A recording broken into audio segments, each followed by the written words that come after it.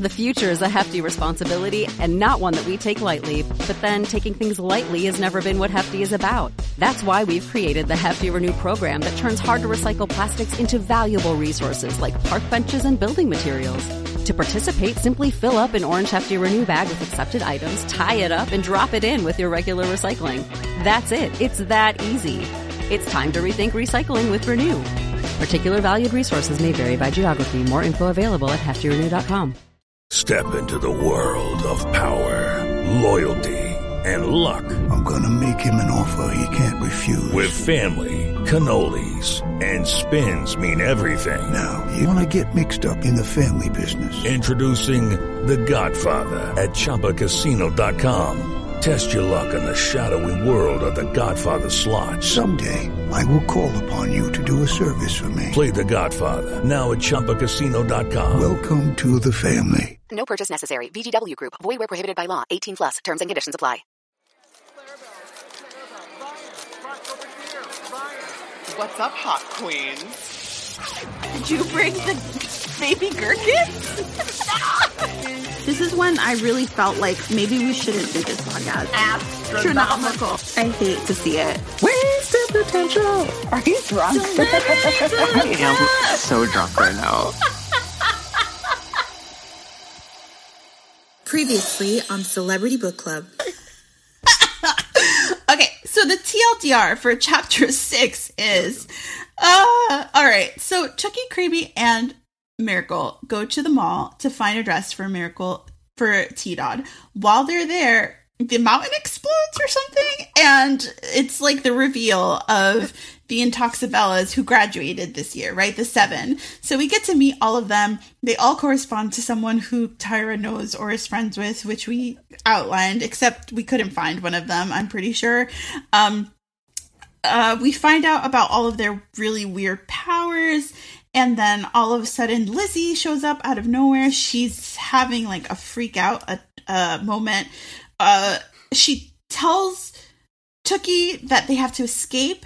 And she whispers Exodus, that happens to be the name of one of the Intoxibellas. So what the hell is going on there? We also meet this guy named Wingtip, who seems to just be like a homeless man who's really kind. And he encourages Tookie to go after her dreams and really emboldens her.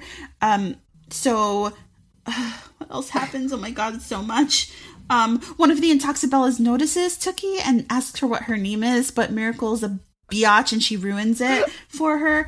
And then finally, oh god, then finally, blah blah, and Creamy's really mean to Tookie, and Tookie stands up for her for the first time because she's using the encouragement of Wingtip and also of the fact that she's gonna escape tomorrow with Lizzie, and tomorrow is T-Dot, aka the day of discovery. I think I got everything, but I really don't know.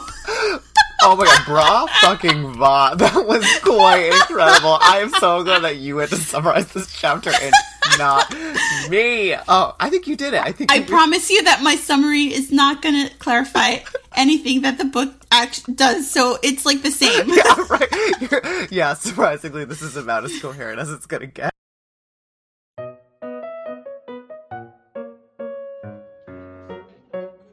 Oh my god, Clarabelle, you're here. Did you bring the bisque obelisk covered in spots? No, I didn't. I couldn't carry it, but I did bring the harness for Mayor Devin Rump. Oh my god. Well, welcome everyone to Celebrity Book Club. I am Ryan LaSala. And I'm Clarabelle A. Ortega, and we're two authors delving into the world of celebrity-penned books. Oh, it is so good to be back with you. It is good to be back. And I've got to say, this week, I feel a little bit like, where the hell is CL? Because I decided to leave Twitter and deactivate, and apparently the masses could not handle it. You should be so flattered. The fact that people reached out through, like you got, messenger pigeons asking where you were. I got messages asking where you were. There was a thread in a Facebook group trying to figure out where I was. It was very weird. Where the hell is Clarabelle? It's where true. The hell it's you. Is Clarabelle. It's about me. Tyra knew. And how do you feel during your high? Well, actually, you sort of came back to calm everyone down, right? Because people wouldn't stop sending me messages, and it was just making me annoyed. And I felt like more people were reaching out to me and like interrupting me and like making me think about Twitter more than like being on Twitter would make me think about it. So I reactivated just so that people would stop sending me messages, but I'm only really there to like boost Celebrity Book Club episodes when they come out, and that's it. The great and cruel irony of being the CBC host while trying to be on hiatus. I don't mind being on there to boost stuff. I think the weird thing about social media is even when you're like quote unquote on hiatus, that doesn't stop people from asking questions, sending you DMs, and then like it looks like you're ignoring them because nobody looks at your name saying on hiatus, and nobody actually follows that anyway. People say like I'm on hiatus, and it's a lie. So so deactivating I felt like was like more soothing for me, but obviously it didn't work. Not for us. It didn't work. the community spiraled completely. It was mass chaos. It was it sort of reminds me of T-Dod, a bunch of people just running around at random. Or that's what I have in my head. Which is exactly what it is. Chapter 7, XO2. Let me just shut this door. Okay, now we can get started. Okay, so we open immediately with Chris yelling. He yells, "Damn it, woman, where were you?" He's talking to Creamy. Yeah, he's talking to Creamy, and Tookie had been asleep, right? So she was tired after their shopping adventure, and she just immediately fell asleep. And Chris is being, like, abusive. He's being abusive, like, basically yelling because Creamy came home an hour later than she said she would. Right. And she's not allowed to do that. Right.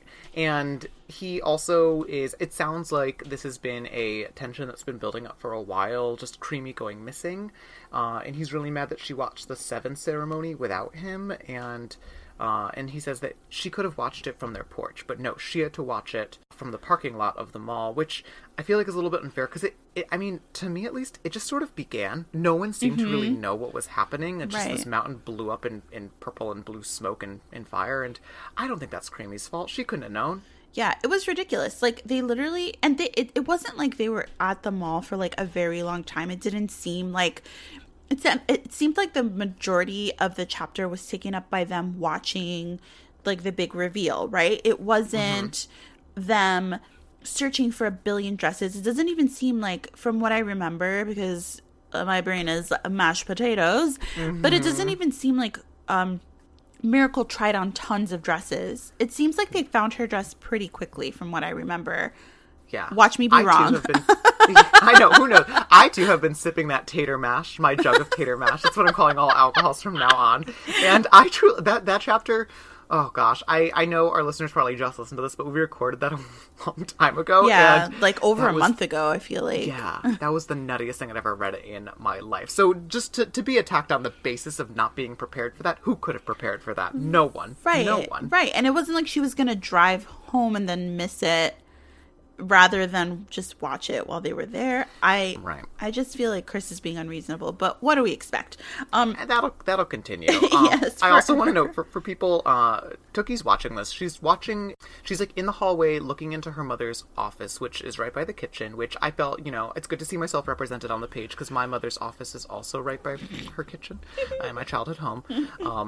And Creamy is surrounded by like thousands of dolls. This is like the mention of Creamy's doll collection. So it gets a lot of description. We hear all about all of the dolls all over the place. She has a huge variety of them with like curled limbs, eyes open and closed, some that poop, some that pee, like a ton of description about the doll collection that has, I guess, been accumulating since well before Tookie had been born, which feels like an important detail that I'm at least going to hold on to in hopes that it turns into something later. Yeah, it really paints a picture of Creamy, and it reminds me of the villain in Return to Oz, and like her, I think I've said this before, but her room of severed heads. It just like, I've never... You've never seen Return to Hello, this is a staple of weirdo children, especially the gays. You have to watch it. I forget her name, but she is basically this like fabulous woman, and she has all of these different heads, so she can change her head to match like the look that she wants to have, right? It's like different hairstyles, different like makeup, different look. And obviously the dolls are not the same thing, but it gives me the same sort of like feel like of this woman surrounded by like these creepy things that she's collected and that is like her everything, right? Also somehow, I don't know if Tookie's like an X-Men or something, but she can smell and hear the bottle of her dad's like tater mash, even though like when she notices it, they're in completely different rooms. Right. Which like goes to the theme of Tookie being near whatever it is that she needs to be close to in order to move the plot along. Like she's never Yeah. She's never far from the never plot. Far from anything. She's never far from anything at all. I know. I had this vision of her also like not even invisibly stalking them, but like physically being just like right in between this conversation, because the camera, right, if you can picture a point of view as like a camera, it is like in their face, right? Like she's not overhearing shit. She is fully part of the conversation as it's happening. Like she even sees people, I mean this will come up later, but like at one point like a sound is heard but not by her mother. How could she know what her mother can and can't hear? It's just it's bizarre. It's very new author vibes happening. It's a point of view thing. It's what you were saying before about how like the point of view is just like really slimy and sort of slippery in this. It's actually something that's very familiar to me from reading Handbook for Mortals, because Lainey Sarum does this constantly. She overhears everything. She knows what people are thinking. So rather than just making an omniscient point of view for the entire book so that she could be in people's heads, she did a first person but also like knowing everything, which doesn't work. So shout out Lainey Sarum. We should do a special episode that's just Handbook for Mortals, and I'll make you read it. I haven't yet, but you know how much I love bad writing. It's that one. That one's way worse than Model Land. Like Tyra did a way better job than Lainey. Lainey could never. You could never. So what's happening? Let's see. Oh, I love this. Creamy is being stalked by people. Like Chris is paying people, or like he knows people. He says that like he has people that are watching her, and I believe he levels an accusation of like adultery upon her. He does. Okay, before we get into that, I just wanted to really quickly make one note about the dolls while we were talking about that. Oh, please do. So there's one line where Tookie says, Tookie wished she could close every single pair of glassy eyes. Maybe if they didn't stare so adoringly at her mother, Mrs. Delacreme could resist their charms and would share some of her love with Tookie. This is one of the only moments that's like explicitly describing Tookie wanting her mother's love and attention, and it's like her versus like dolls. These dolls. So I just wanted to point that out. That was good. I thought that was a good line, and I think it's one of the sort of few moments of articulating like an emotional exchange, or like I don't know if that's like even a metaphor, but it was one of the few times that like the emotion crystallizes to a point where like the reader's kind of with Tookie in it. I felt like that was a good moment for Tyra. Yeah, that was good. I wanted to point it out because in the next two chapters there are a couple of moments of like finally good things are happening. So so, the stakes are being raised. So back to adultery. Back to the juicy part. So Creamy is being accused of being a hoe. Yeah, your daughter's father, Creamy. Don't play dumb. That's what Chris yells at her. And then Creamy, this is great. Mrs. Delacreme blinked confusedly. Come on, telling. like blinked would have been enough, right? Because it insinuates that someone doesn't quite know what to say, so they're like, blinking, right? But adding on the adverb confusedly really, really hammers that home and extends us into like 7th grade fiction essay writing. I would have made her blink like one of her dolls. I think that would have been way more effective. Like a porcelain doll, just kind of like blink, blink. But that would have been good. A good echo of that would have been some nice callbacks. But no, Creamy just blinked confusedly. Miracle comes up as like their perfect baby, but that's not who they're talking about. The daughter in question is in fact Tookie. Tookie. Bum, bum, bum. One of the lines that I circled is Mr. De La Creme's like, every time I looked at that child's mismatched eyes, I like, he basically is like, I don't see anything of myself in her. And Mrs. De La Creme says, but Christopher, you have one green eye. But Christopher, you dumb bitch. That's like I don't even know if it's supposed to be as funny as it is, but like, what a great comeback. I was like, yes, so creamy. It is so funny. I still feel like Wingtip is her real dad. Oh god, fucking Wingtip. I forgot about Wingtip. Oh my god, and then Mr. De La Creme goes on to be like, I don't see anything of me in her. Or he says, nothing about me lives in that girl, that circus freak. And like, Christopher, that is pretty rich coming from you, someone who worked at the circus. He is literally a circus freak. Like, he is literally, and we will see, especially in the next chapter with his clothing choices, he is a certified circus freak, and like, he proudly is so. Anyway. Yeah. So they have a bad fight. Why aren't they divorced? I don't know. But they're fighting really badly, and obviously Tookie overhears this, conversation that implies that Chris is not her father, which is a huge deal. It's like, I guess, the first big twist of the book, right? Really, yeah, very much so. And during this fight, and I will say, so by the way, like, this is a scene that's like, it's kind of emotionally violent, and like, if anyone is a person who's experienced any sort of domestic abuse, like, it's a rough scene to sort of endure, because I wouldn't say this is really handled very gently, and because the point of view does like get right in the face, like, you see sort of everything, and these characters are again sort of like, it's like this cartoon form of violence, and in a way sort of makes light of like the reality that this could be really scary, and it was a letdown to sort of read along to this fully detached from any sort of like emotion, because it could have been really riveting, but instead what we get in the scene, I don't know how you feel about like the craft of it, but it deploys a lot of exposition. Chris is like, I know all about like your secret affair.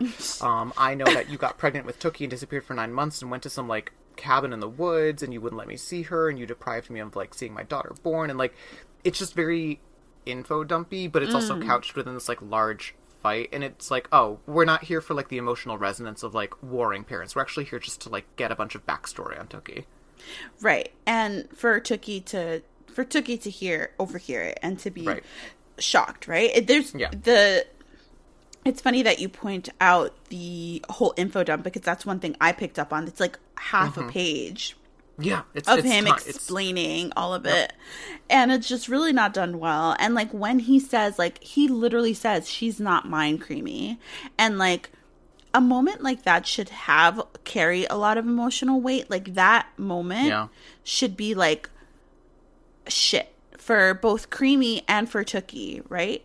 And all Tookie says is like, what? And she feels dizzy and like, was this a nightmare? And like, like, what else, girl? Like, yes, give us nothing. Yes. Oh, you're exactly right. And not that we need to read into the logic of this, but this is what I find myself doing constantly. Chris goes ahead and like, he threatens Creamy with a paternity test. He shows her a toothbrush. He shows a toothbrush that Tookie had used earlier in the night, and I was like, oh my god, what is happening? And he's like, right after the day of discovery tomorrow, like after Miracle gets chosen, I have an appointment at the DNA paternity lab, like a real place, the DNA paternity lab. Like, that's how often adultery happens in Metopia, that they have a whole lab that's just DNA paternity testing. And their plan is Chris's plan is to disown her, basically, after he's able to prove that there's like no genetic relationship. But if you're someone who's like dead set on outsmarting your like vindictive, tricky wife, like, you do that well ahead of time.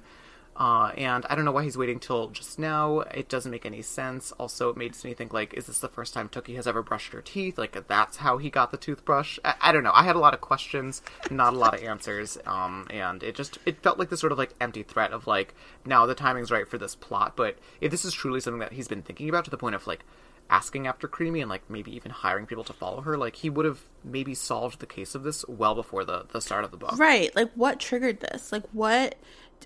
Was he just fed up because he believed she watched T-Dot, like did the whole reveal like without him. Like, why now? Why this moment? He also threatens Bellissima, and like Mrs. Delacreme is like not having that, and it's it's like both funny and disturbing because like he has like a rage quit moment where he like punches the wall, like the Adam Driver Marriage Story meme, right? Yeah. And then like a few lines later, like Tookie's mom grabs Bellissima from him, and like this whole time they've been arguing, so he's been holding her this whole time, even when he like punched the wall.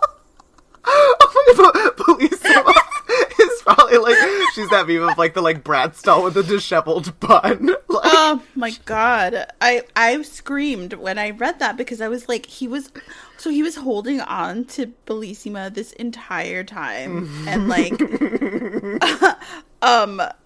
I can't. Oh, also, okay, before I make a fool of myself, how do you pronounce the color puce? Puce? I also underlined this and just let wrote me make no. sure. Yeah, let's go to Google and check I'm gonna this. make sure before I say it, and then it becomes a gherkin situation. No. I never got the grace with gherkin. Hold on. Brownish purple color. A brownish purple color. Poos. Poos? That's what Poos? YouTube is saying. Poos. Hold on. I just wrote no next to that. I said That no. line, I know Tyra was like, yes.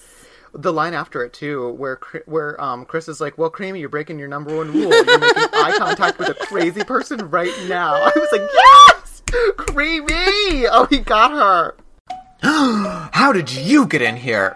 I'm just kidding. Hi guys, it's me, it's Ryan, and I am just popping in with like a quick question. Do you ever listen to Celebrity Book Club and think to yourself like, gee golly gosh, Clarabelle and Ryan sure have a lot of shit to say about other people's books, but like, what about their books? Are they not authors themselves? And the answer is, first and foremost, yes, we are authors with real books, and second of all, hey, you're in luck because I've got another book coming out on January 5th, 2021. Woo! I'm going to tell you about it. Okay, so the book is called Bedazzled, and it's a queer contemporary rom-com that takes place in the world of competitive arts and crafts. That's right, it's about two ex-boyfriends that are battling one another during a cosplay competition at this like huge comic book convention, and like everything is on the line. One of them is trying to prove to his famous artist mother that his art is real and reputable and that it matters, and the other one is just trying to figure out how to live life as his most authentic self. And so if these boys want to figure that out, they've got to find a way to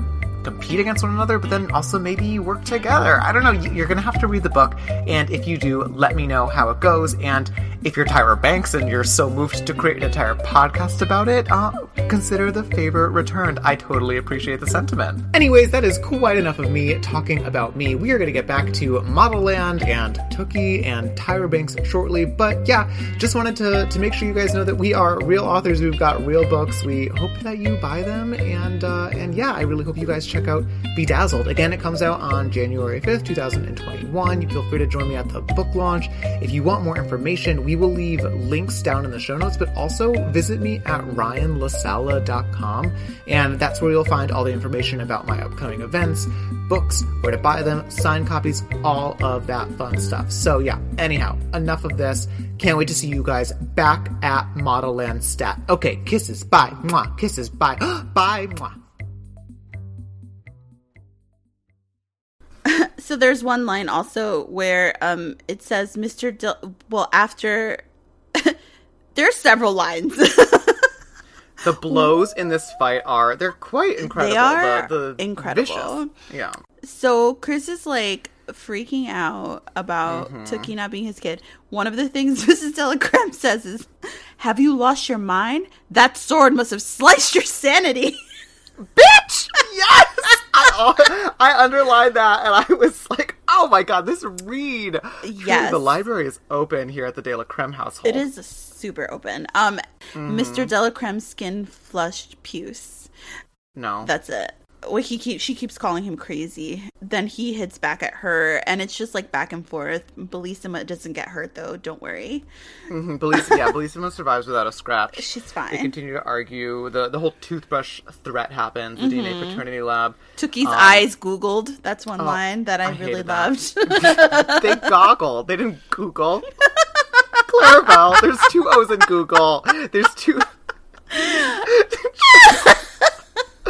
Oh, God. Okay, we don't deserve to read and critique. We don't deserve rights. We fully admitted that. Oh, God, yeah.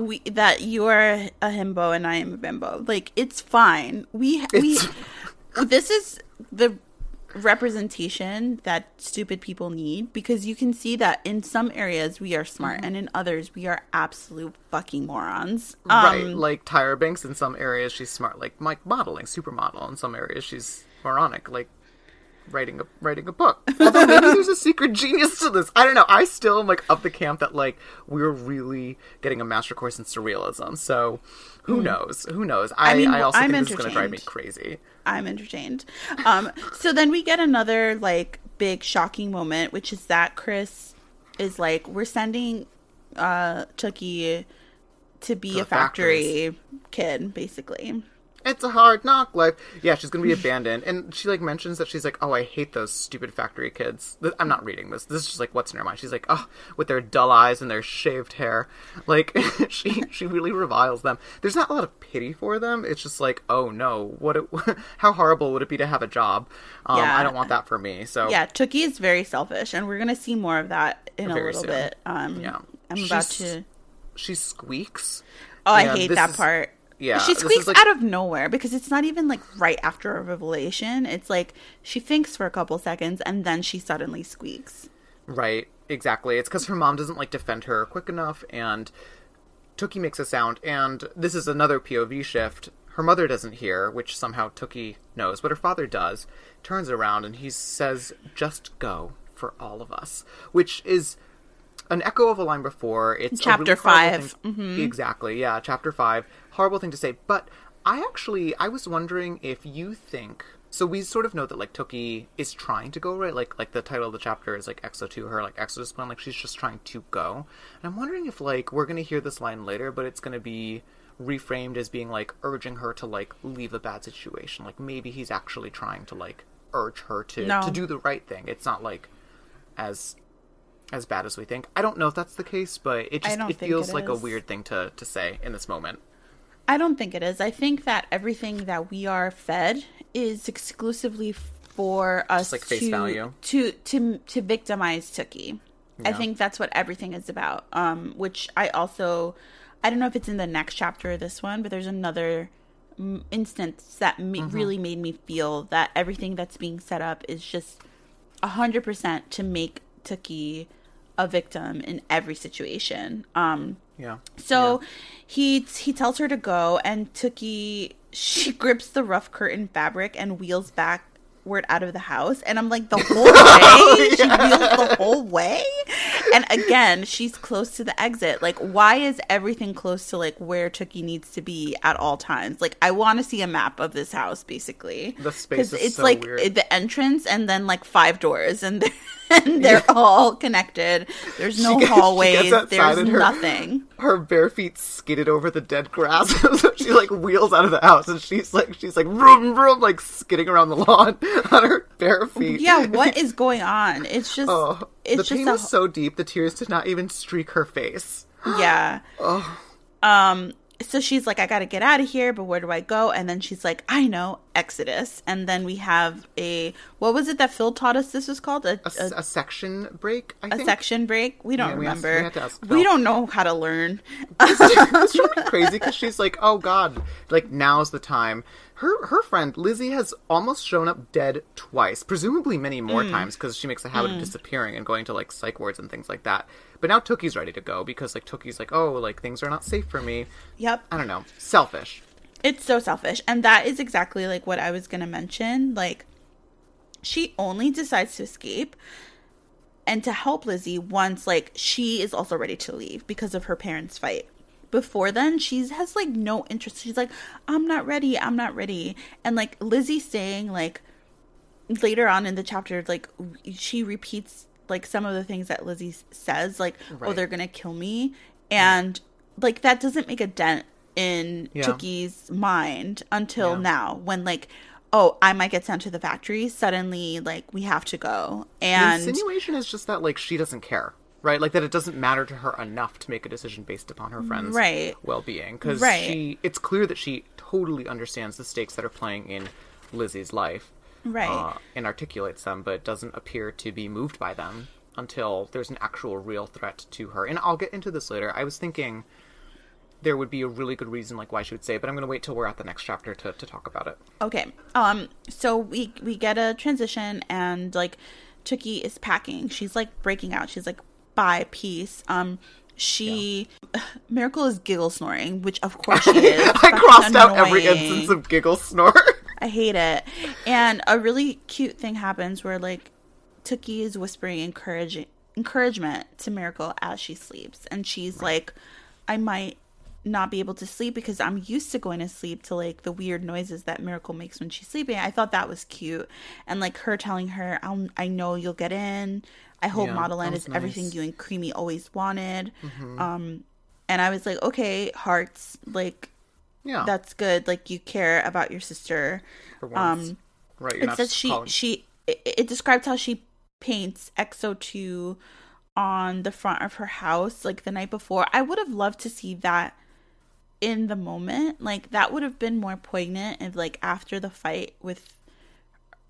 her overhearing the fight with her parents, like, she had run out and just written that in anger in her house, in front of her house, like, I'm out of here, like, fuck this place, instead of like the next day, basically. Right. Yeah, they write XO2. I love this part. She hears a soft shriek outside of her window, and it's like Lizzie, who's confirmed that she's seen the signal. She wrote her own XO2 on a tree.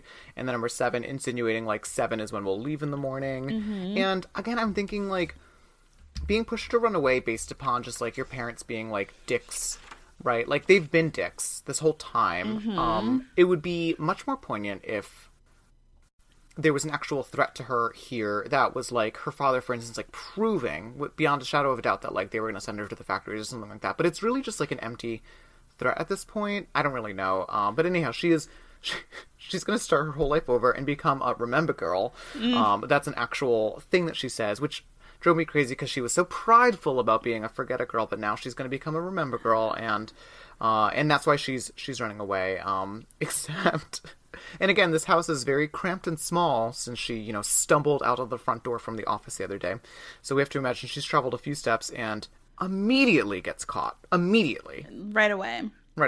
She has no plan to, like, get out of her house, which is weird. Yeah, she uses the front door at 7 o'clock in the morning, and her mother's right there being like, oh good, you're here. Let's get going. Like, we've got a busy day ahead of us. And she's wearing a matching outfit with Bellissima. Like, she's like her American Girl doll. Like, I love that. They're wearing the same exact clothing. Well, minus the face cream, which I thought was a missed opportunity. Minus the face cream, right. And she grabs, like, the duffel that Tookie has, like, basically her, like, runaway bag, and she's like, oh yay, like, you thought of packing stuff for Miracle, how thoughtful of you. And she's like suddenly being, like, appreciative of her. Very strange. Tookie's like, how can her mom act like nothing happened?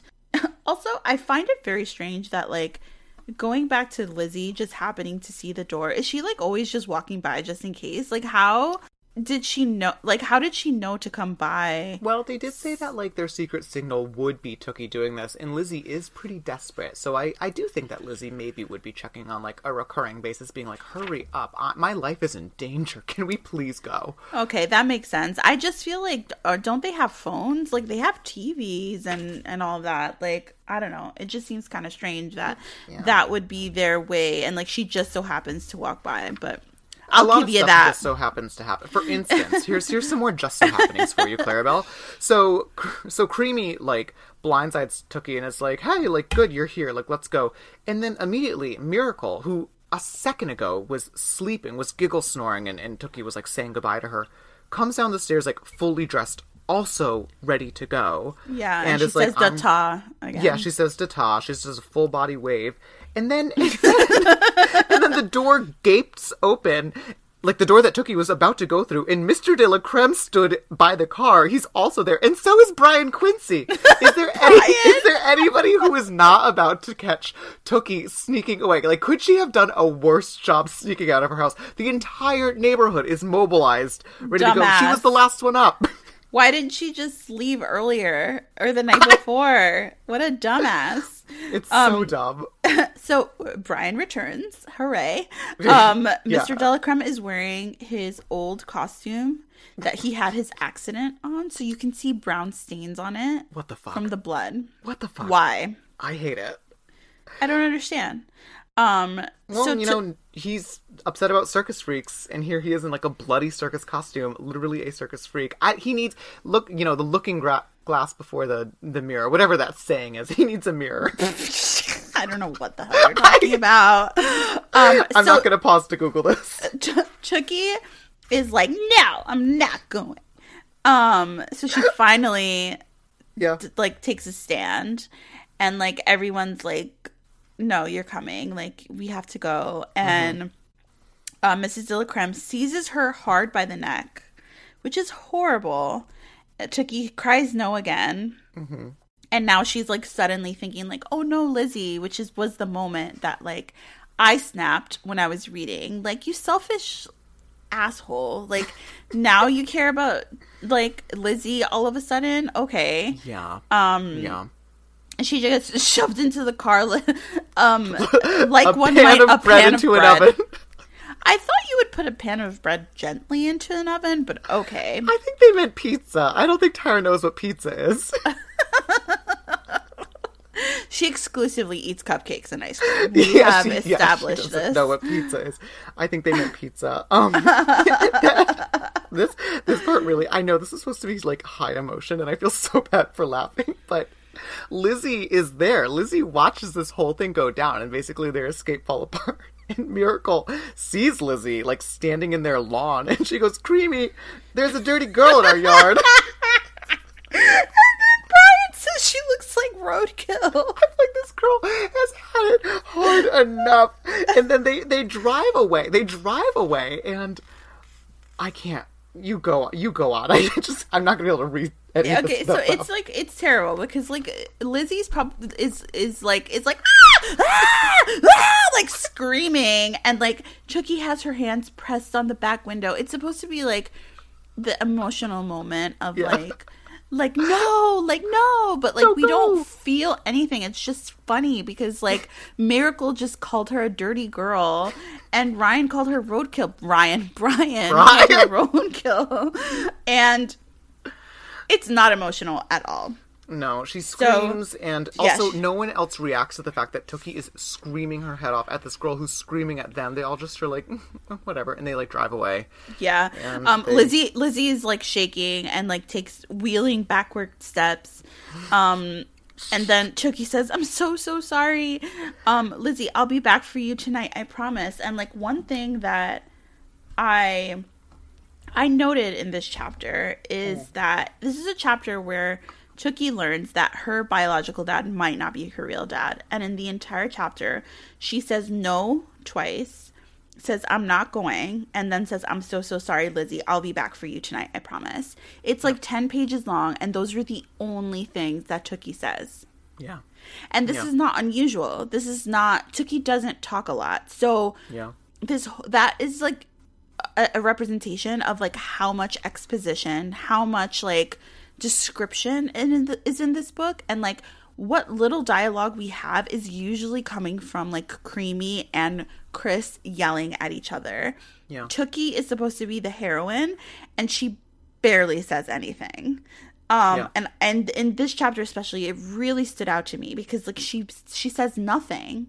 Yeah. And like she doesn't, when she finds out like where her parents are fighting, like she doesn't say like, how dare you guys keep this from me? Like, what is wrong with you? Like, how dare you talk about me like I'm disposable? Like, she doesn't fight with them. She's not angry. She just squeaks. Yeah, she just squeaks. And I just don't know how she's going to be a hero in this book without a complete sort of change of who she is as a character completely. Right. Because like she has no agency. Well, there's also not like... So there's not going to be a character arc, and I can tell you why there's not going to be, because we're not understanding, like, how... Like, in order for there to be a character arc, there has to be a change, right? We have to understand where someone starts in order to understand, like, the difference between where they end up, right? They have to go from being passive to proactive, maybe, or from scared to brave. Those are what make character is really compelling to sort of watch grow and learn. But we actually don't get any sort of like emotional reaction from Tookie other than that squeak that you mentioned, and her being like, oh no, was this a nightmare, right? Like, we don't have her questioning the validity of her parents' love for her or any of that stuff. There's hints to it here and there, but a lot of the chapters spent on this like very elaborate fight that could have been really quickly deployed with like an actual, you know, overheard line or 5 or 6 maybe. And then she could have spent the rest of it maybe ruminating or, I don't know, writing in T-mail jail about how she actually feels. But we actually don't get any of that. And so, again, Tookie just sort of feels like this, like, animatronic passenger in this plot that, like, just needs her to exist in order to, like, propel itself forward. Yeah, absolutely. It's just, like we always say, it's a hot mess. I agree with you that whatever attempt at a character arc we're going to have is not going to be effective at all. No. But basically, they drive away. Lizzie is screaming, and that is the end of chapter 7. Okay, so let's do our rose and a thorn. So my rose is going to be that for a moment, we see some sort of agency from Tookie where she's like, I gotta go. And she's also showing some semblance of personality when she is encouraging her sister, like whispering to her that like good luck and like she hopes she does well. So even like there's a slight amount of characterization in this chapter, but it's it's super not enough for what is needed given, you know, the content of it. But I appreciate that we saw something. Mm-hmm. My thorn, there's so many to choose from.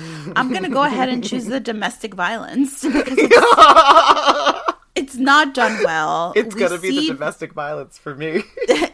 they're roughly handling Tookie, which is horrible. They're punching holes in walls. Miss Creamy pins Mr. Delacreme against the wall also, which we didn't even discuss. Glossed right over that. There's the salt in this. So yeah, that's my rose and my thorn. Okay. How about you? My rose would be that for the first time there feel like actual stakes for Tookie doing something about her life. The fact that she could be orphaned and become a factory dependent for the first time feels like there's an actual like risk to her. Because prior to this, it just feels like she's like discontent in a world that isn't fleshed out. And that's not enough for me. You actually have to have like an actual threat to a character in order for them to kind of feel in peril. So now that peril's real. And that for me was the first sort of instance of that. More emergent than it was in previous chapters. So that's my rose. Actual stakes, here we come. On page 79. And my thorn would be because you already mentioned domestic violence, which is sort of the obvious thing here. Really, actually, the handling of it. Because you can have domestic violence in a YA novel, right? It depends on how you handle it and how you write it. And this is not what I would call well done or nuanced or really any of that.